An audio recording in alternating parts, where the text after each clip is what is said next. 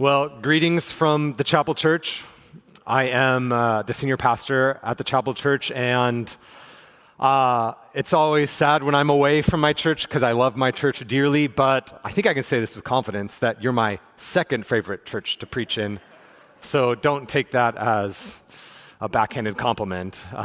It just means that I dearly love my church. But they're in good hands today, and I commend them to the Lord. If you will you turn to Genesis chapter 12? We are going to be in the entire chapter, Genesis chapter 12.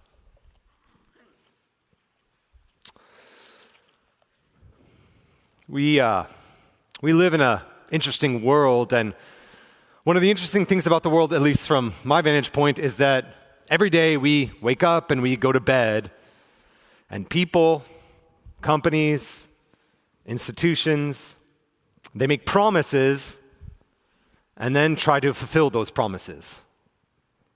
So we're getting close to Christmas, and Amazon promises 1, 2, or 3-day delivery on your packages. Financial advisors do this. Companies do this.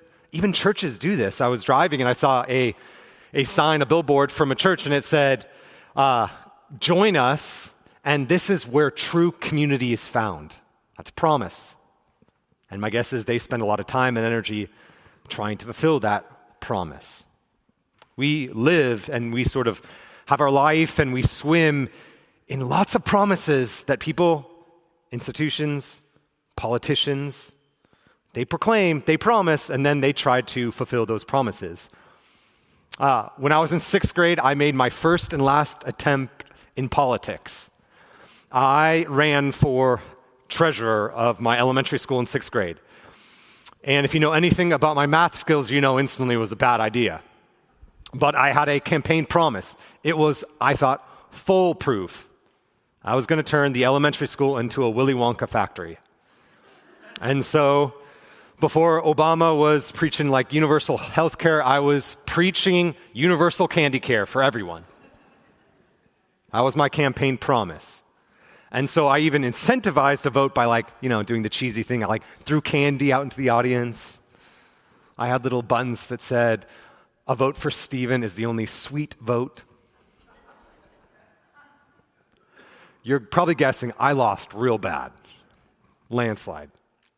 And one of the reasons is about a week after, people were looking around saying, Stephen's not going to deliver on his campaign promise. And so they protested by voting for the other guy. This is the world we live in, where people make promises and then we wait in the gap between the promise and our hope that those promises are going to be fulfilled. And that's what makes life often so difficult, waiting in the gap, because deep down we want to believe that journalists are telling us the truth. Deep down we want to believe that companies have the consumer's best interests at heart. Deep down we want to believe all of this, and yet the older you get, the more experiences you have, sometimes the harder and harder it gets to trust companies, institutions, people. And I think that there's a subtle and not so subtle downstream effect of living in this world. It is one of my chief concerns this morning, and it is, I think, one of the chief concerns of this text this morning. I wonder that as we live in a world of failed promises, that in some ways, subtly and not so subtly, a form of skepticism has trickled into the church, such that sometimes when we look at God and the sea of promises that He has promised us, and we look out in the world and we still don't see those promises fulfilled, I wonder if we have skepticism and we are having trouble believing that God will fulfill His promises to us. God makes promises. If you're a Christian or if you haven't been to church for a while, I wonder if you're asking the question, is God going to come through on His promises? Today I want to look at a familiar story in the book of Genesis, and it's all about living in the gap between the promises of God and the fulfillment of those promises. And really, the text is divided up into two sections. We see an extraordinary promise, verse 1 to verse 9, and then we see God's extraordinary dedication to fulfilling his own promises, verse 10 to verse 20. And I pray that as we look at these two movements, the promise given to Abram and then God's dedication to that promise, I pray that whatever skepticism we have in our hearts would slowly be eroded when we see the greatness of God's promises and his dedication to fulfilling those promises. So if you will, let's read the text. I'm going to cheat a little bit and go back into verse 27 of chapter 11 to give us some context. So if you will, I'm going to start reading in verse 27 of chapter 11. Now these are the generations of Terah. Terah fathered Abram, Nahor, and Haran fathered Lot. Haran died in the presence of his father Terah in the land of his kindred in Ur of Chaldeans, and Abram and Nahor took wives. The name of Abram's wife was Sarai, and the name of Nahor's wife Milcah, the daughter of Haran, the father of Milcah and Iscah. Now Sarai was barren; she had no child. Terah took Abram his son, and Lot the son of Haran his grandson, and Sarai his daughter-in-law, his son Abram's wife, and they went forth from the Ur of Chaldeans to go into the land of Canaan. But when they came to Haran, they settled there. The days of Terah were 205 years, and Terah died in Haran. Now the Lord said to Abram, "Go from the country and your kindred and your father's house and the land that I will show you, and I will make you a great nation, and I will bless you and make your name great so that you will be a blessing. I will bless those who bless you, and him who dishonors you I will curse, and in you all the families of the earth shall be blessed." So Abram went as the Lord had told him, and Lot went with him. Abram was 75 years old when he departed from Haran. And Abram took Sarai his wife, and Lot his brother-in-law, and all their possessions that they had gathered, and the people that they had acquired in Haran, and they set out to go to the land of Canaan.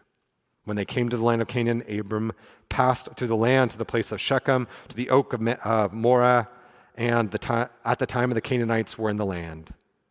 Then the Lord appeared to Abram and said, "To your offspring I will give this land." So he built there an altar to the Lord who had appeared to him. From there he moved to the hill country to the east of Bethel and pitched his tent with Bethel on the west and Ai on the east. And there he built an altar to the Lord and called upon the name of the Lord. And Abram journeyed on, still going toward the Negeb. We'll stop there. So we open up the end of chapter 11 to this sort of normal family, typical family. And they are residing in the Ur of Chaldeans, which is in modern-day Iraq. And that city was a modern city. It was an important city. So think of it like New York City. And right as we are introduced to this family, we're informed that this family is beginning to move, or at least a portion of this family. Now, we live in a world where we move from state to state or from nation to nation, and they're hard moves, but we do it naturally. You get a better job, and you're like, sure, I'll move to Montana or California if it pays a little bit better. We live in that sort of world, but back then, people didn't move. Because when you think about it, your whole livelihood was connected to the land and your family. Remember, there's no health care during Abram's day, no Social Security, no police. There's no LinkedIn to find help when the harvest comes. There's none of that. So your family, your kin, your tribe functions as a social safety net.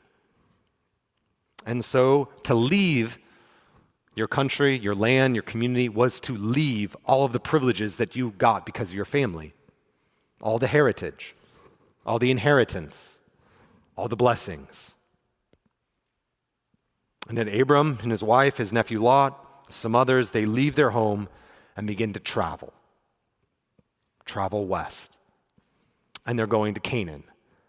Now, Ur was a cool city. Canaan, not so much. It was like the wild, wild west in Abram's day.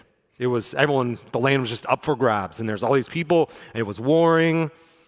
So why in the world would Abram and his family leave the land of his birth, leave the land that promised him some level of prosperity and blessing? Why in the world would he leave all of that to a land that was strange, foreign, unpredictable, unsafe? Why would he do that? Well, we open up chapter 12 with the answer, verse 1. God shows up, doesn't he? God shows up and says, "Go from your country and your kindred and your father's house to the land that I will show you." So God shows up in a pagan land to a pagan man, Abram, and tells him to leave his pagan life for a land that he does not even describe yet. Did you notice this? He just says, "Go. I'll show you where. Just go. Turn left and just keep going." It's quite baffling. It's quite a gamble. And you might be looking at Abram's life because you're like, that's strange. I've never heard God make that sort of call upon my life. And I would agree that Abram is unique in redemptive history. There is one Abram, and you are not him. And yet the call of Abram is very similar to the call God makes on all humanity. You see, God called Abram to leave his old life and to follow him into a newness or into a new life. And that is the call that God makes on all of us, to leave our old life and to follow him into a new life. And we most certainly see this in conversion when God calls us ultimately to do that, to put our trust and faith in Jesus Christ for the first time and to follow him out of the, as Colossians says, out of the domain of darkness into the kingdom of his beloved Son. But then if you're a Christian, that call keeps coming to us, doesn't it? The call to keep following God, even in the ambiguity of it all. And I think that really is the hard thing. Abram just gets this call, this cryptic, ambiguous, follow me and I'll tell you where this land is that I'm going to give you. And often God just says, follow me and I'm not going to tell you exactly how your life's going to turn out. I'm not going to tell you if it's going to be for richer, for poor, for better or worse.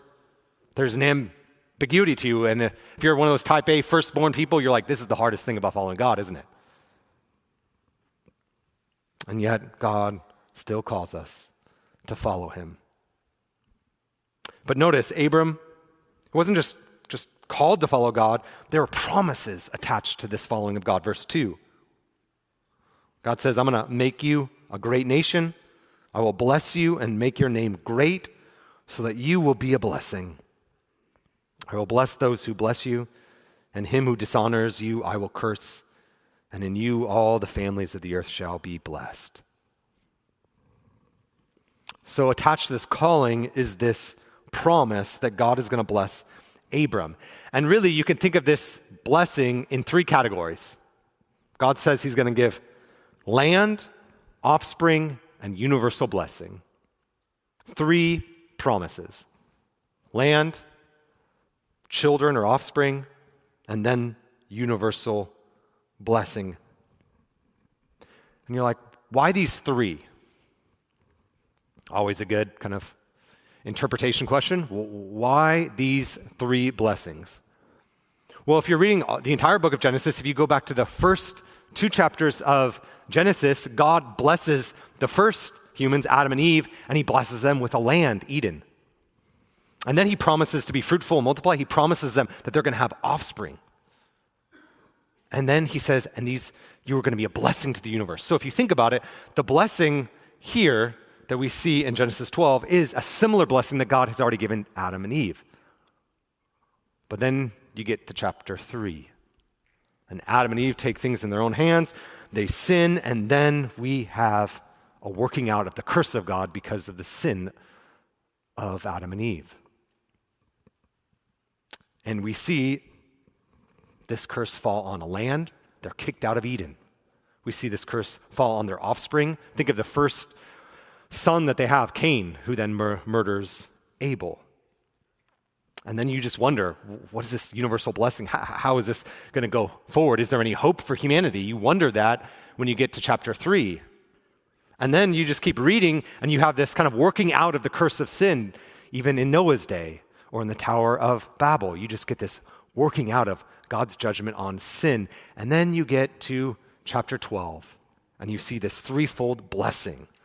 And God is basically saying, I'm going to restart my redemptive purposes with this new couple. Abram and Sarai are a new Adam and Eve, in which God is going to use to form a new people of God that are going to be a blessing to the world. But there is a problem, and I skipped it. I didn't reference it, but there is a big problem from the vantage point of Abram and Sarai. God says, I'm going to bless you, land, offspring, universal blessing. But chapter 11 signals a big problem. One word, verse 30. Sarai was barren. She had no children because she could have no children. So God calls Abram to leave nearly everything and migrate to a sort of a cryptic land, and promises Abraham that he's going to have a child better, that his children are going to come after children and children and children. He's going to have a multitude of generations that are going to be a blessing to the world. But the reality is, from his vantage point, from his community's vantage point, maybe even from our vantage point, God's got the wrong guy. God's got the wrong family. Whenever God's word comes to us, we all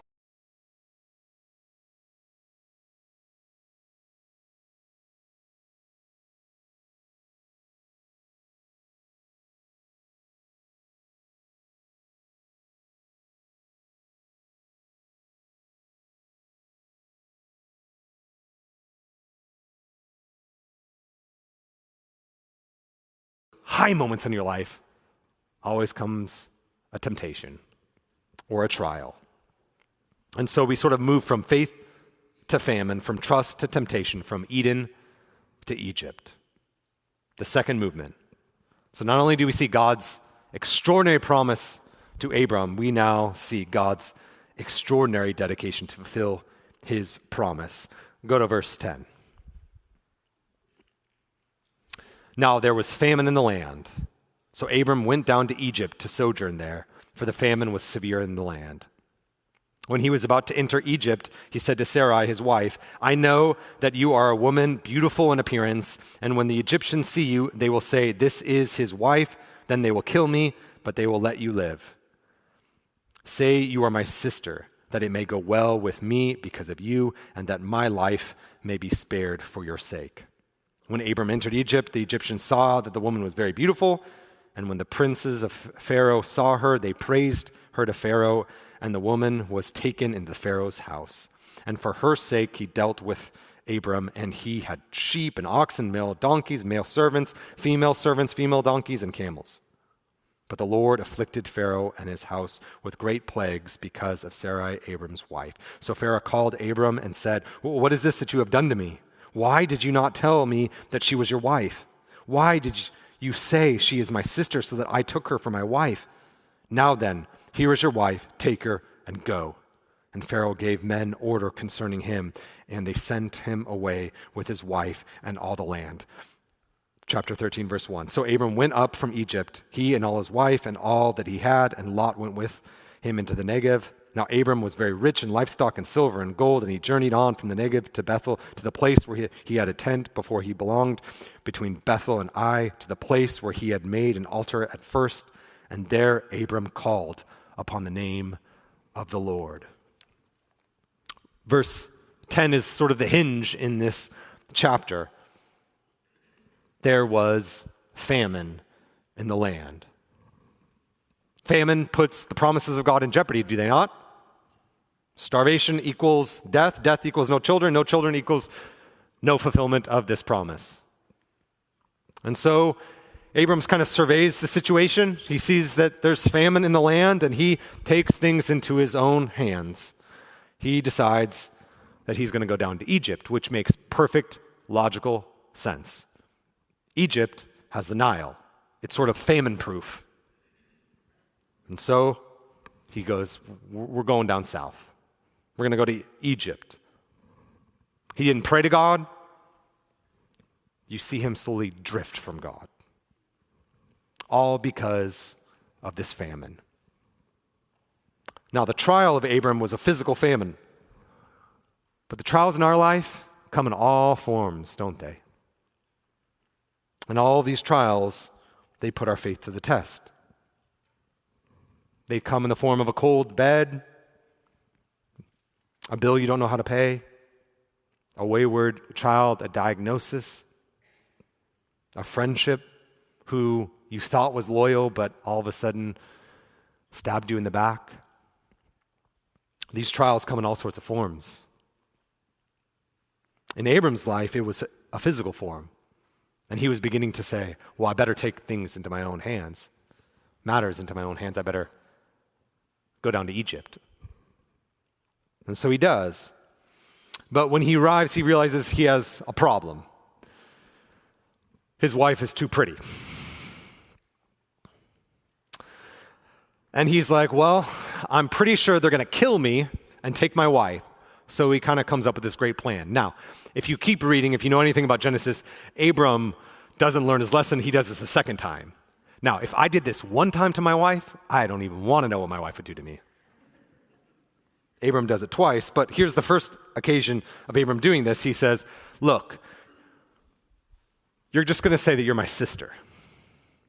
And really, if you keep reading too, you find out that Sarai is technically the half, is related to him. So she's technically the sister. So it's like a half-truth. It's like a gray area. And so this is their plan. All right, Sarai, don't say that we're married. And so he does it. Unfortunately for him, she is taken into Pharaoh's court. It goes sideways real fast, doesn't it? Isn't this the case so often in our lives when we take things into our own hands, when we try to outthink the promises of God? So often they go sideways so quickly. Abram isn't killed. That plan works. And Abram, he gets rich in the process. I mean, I don't know anything. I'm like a city boy. There's all these like farm animals, but evidently that's like the Bentley of its day. Abram gets rich in all of this. But every time he sees his Bentley and his new Ferrari and his she-camel and stuff, he's just reminded of the fact that he has lost his wife and therefore the promises of God. Life is out of control. He's like, I don't have any way out of in all of this. I'm just a foreigner in Egypt. I've lost my wife. I've got some treasures. I've got some wealth, but what good does that do me? That's Abram. But luckily for him, he learns a lesson in Egypt and then when he gets out of Egypt. It really is the lesson of this text, that the promises of God are contingent on the character of God, not the character of Abram. God shows up, doesn't he? And he afflicts Pharaoh and his whole house with a plague. No idea what that plague is, but it wasn't good. And in response, Pharaoh chastises Abram, doesn't he? Says, what have you done to me? You lied to me. I wouldn't have done this. And basically says, here's your wife. Take all the gifts that I've given you and get the heck out of Dodge. Get out of here. I don't want to see you in Egypt anymore. And so they leave. They leave Egypt. And it really is an extraordinary mercy. Because there's this turn. All throughout this section, it's mirrored or it's an echo of the story of Adam and Eve. And so when you just think about it, in Genesis chapter 3, Adam and Eve, they sin. They take things in their own hands. God's word of promise comes to Adam and Eve, and they're like, we'll take things in our own hands. And they are then kicked out of the land. Well, Abram and Sarai do similarly. They take things and takes matters into their own hands. and they're kicked out of the land, and we assumed that they're going to be cursed as a result of it, but in many ways, they're just blessed. I mean, you end at the beginning of chapter 13 with them back in the land of promise, back in Canaan, back in the place where they're worshiping. He's calling upon the name of the Lord. It's like Egypt never happened. It just was like a momentary pit stop. The promises of God hinged on the character of God, not on the character of Abram. Now, obviously the lesson is not that you can just live however you want, your character doesn't matter, because at the end of the day, God's just going to use you or do whatever he wants to do. That's not the lesson here. My guess is Abram and Sarai are still in marriage counseling because of this. There are consequences to our choices. This is not a license to just live however you want, and yet the spotlight of this text is that though it might not look like it, though you might not be able to figure out everything, though you might feel one way, God always comes through on his promises. As we read earlier, his character is actually on the line. One way or another, God will fulfill his promise, which is so unlike us, and it's so unlike our world. About a decade ago, I remember I was watching a football game. It was a playoff game. The Seahawks were playing, and they're playing the Green Bay Packers. Some of you, this is going to give you PTSD, and I apologize. And the Seahawks won the coin flip, and Matt Hasselbeck looks the camera right in the face and is like, we want the ball, and we're going to score. There's the promise. Oh, I love the confidence.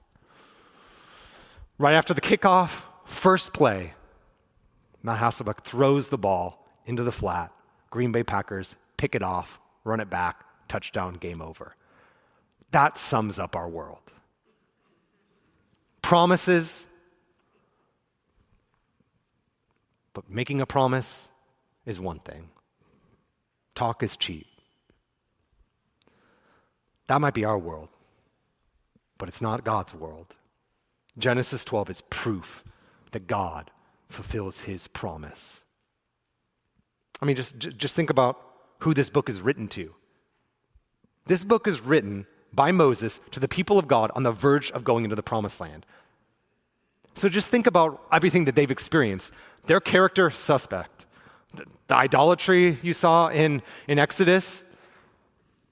Think of all the ways in which they failed to believe God. And so they're sitting about to go into the promised land. They have this book and they're wondering, is our lack of character, is our idolatry, is our failure of us and our sin, is that going to void the promise of God to get into the land? They're wondering it.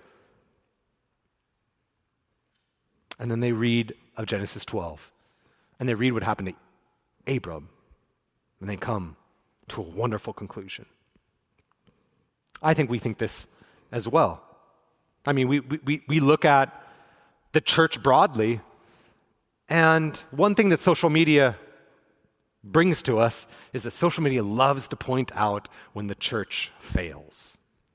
And so they love broadcasting another pastor and his moral failure, another church that, embezzled money.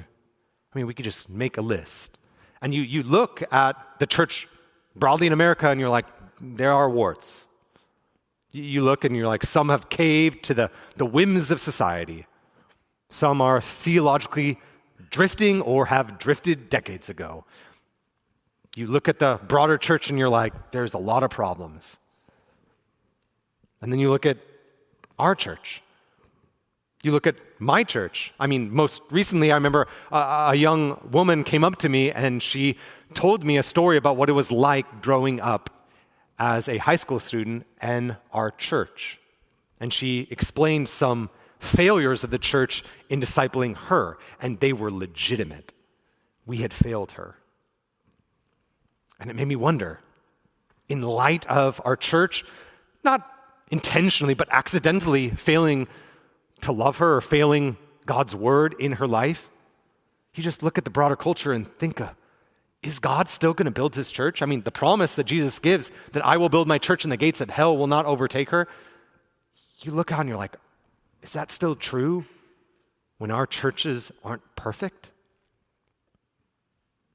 And then, like God's people in Genesis 12, we read Genesis 12 and we remind ourselves the best news that God will build his church.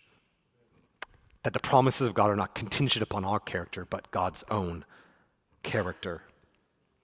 The New Testament sums it up this way in Romans chapter 11, verse 29. We read, "For the gifts and the calling of God are irrevocable." Irrevocable. I can't spell it, but I'm pretty sure that means that they are unchangeable. They will come to pass. God, he promises. Whatever the promises are, whether they're small or big, whether you memorize them or you have forgotten them, God's promises will come. They will come to pass. If God did not spare his own son, but gave himself up for us, how much more will he give us all things? All the promises of God are yes in Jesus Christ. It really is the hope of the gospel. I mean, the gospel saves us.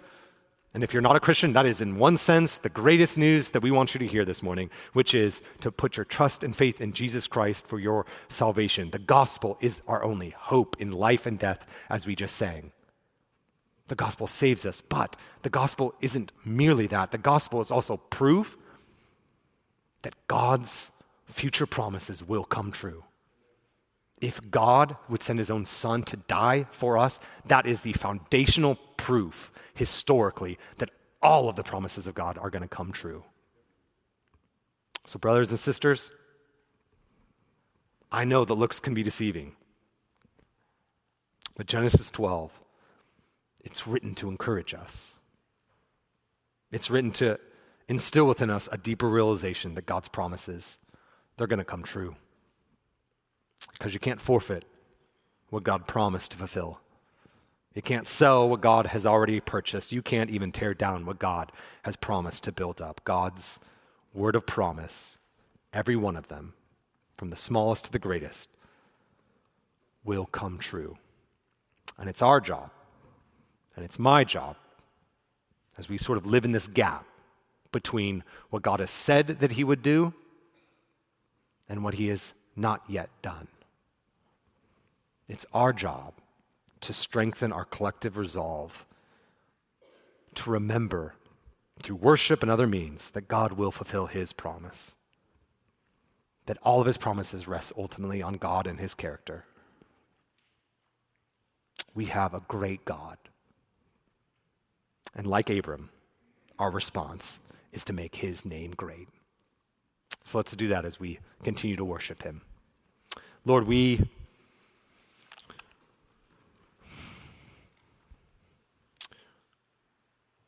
there are many things in our lives and our hearts which we feel would be a means or a reason why you would not use us in this world. Lord, why you would choose the church as the means in which you would advance your kingdom, we will never know. And yet we are thankful for your grace in our lives, that having purchased us, you want to provide for us, and having provided for us, you want to use us. And so I pray, Lord, that you would continue to encourage us that whatever's going on in our lives, whether it's pain, trials, or if this is a wonderful season in our lives, Lord, we pray, Lord, that we would strengthen our resolve to remember who you are, your character and your goodness, and how you will fulfill all of our promises, all of your promises to us in life and in death. We pray all this in your Son's name. Amen.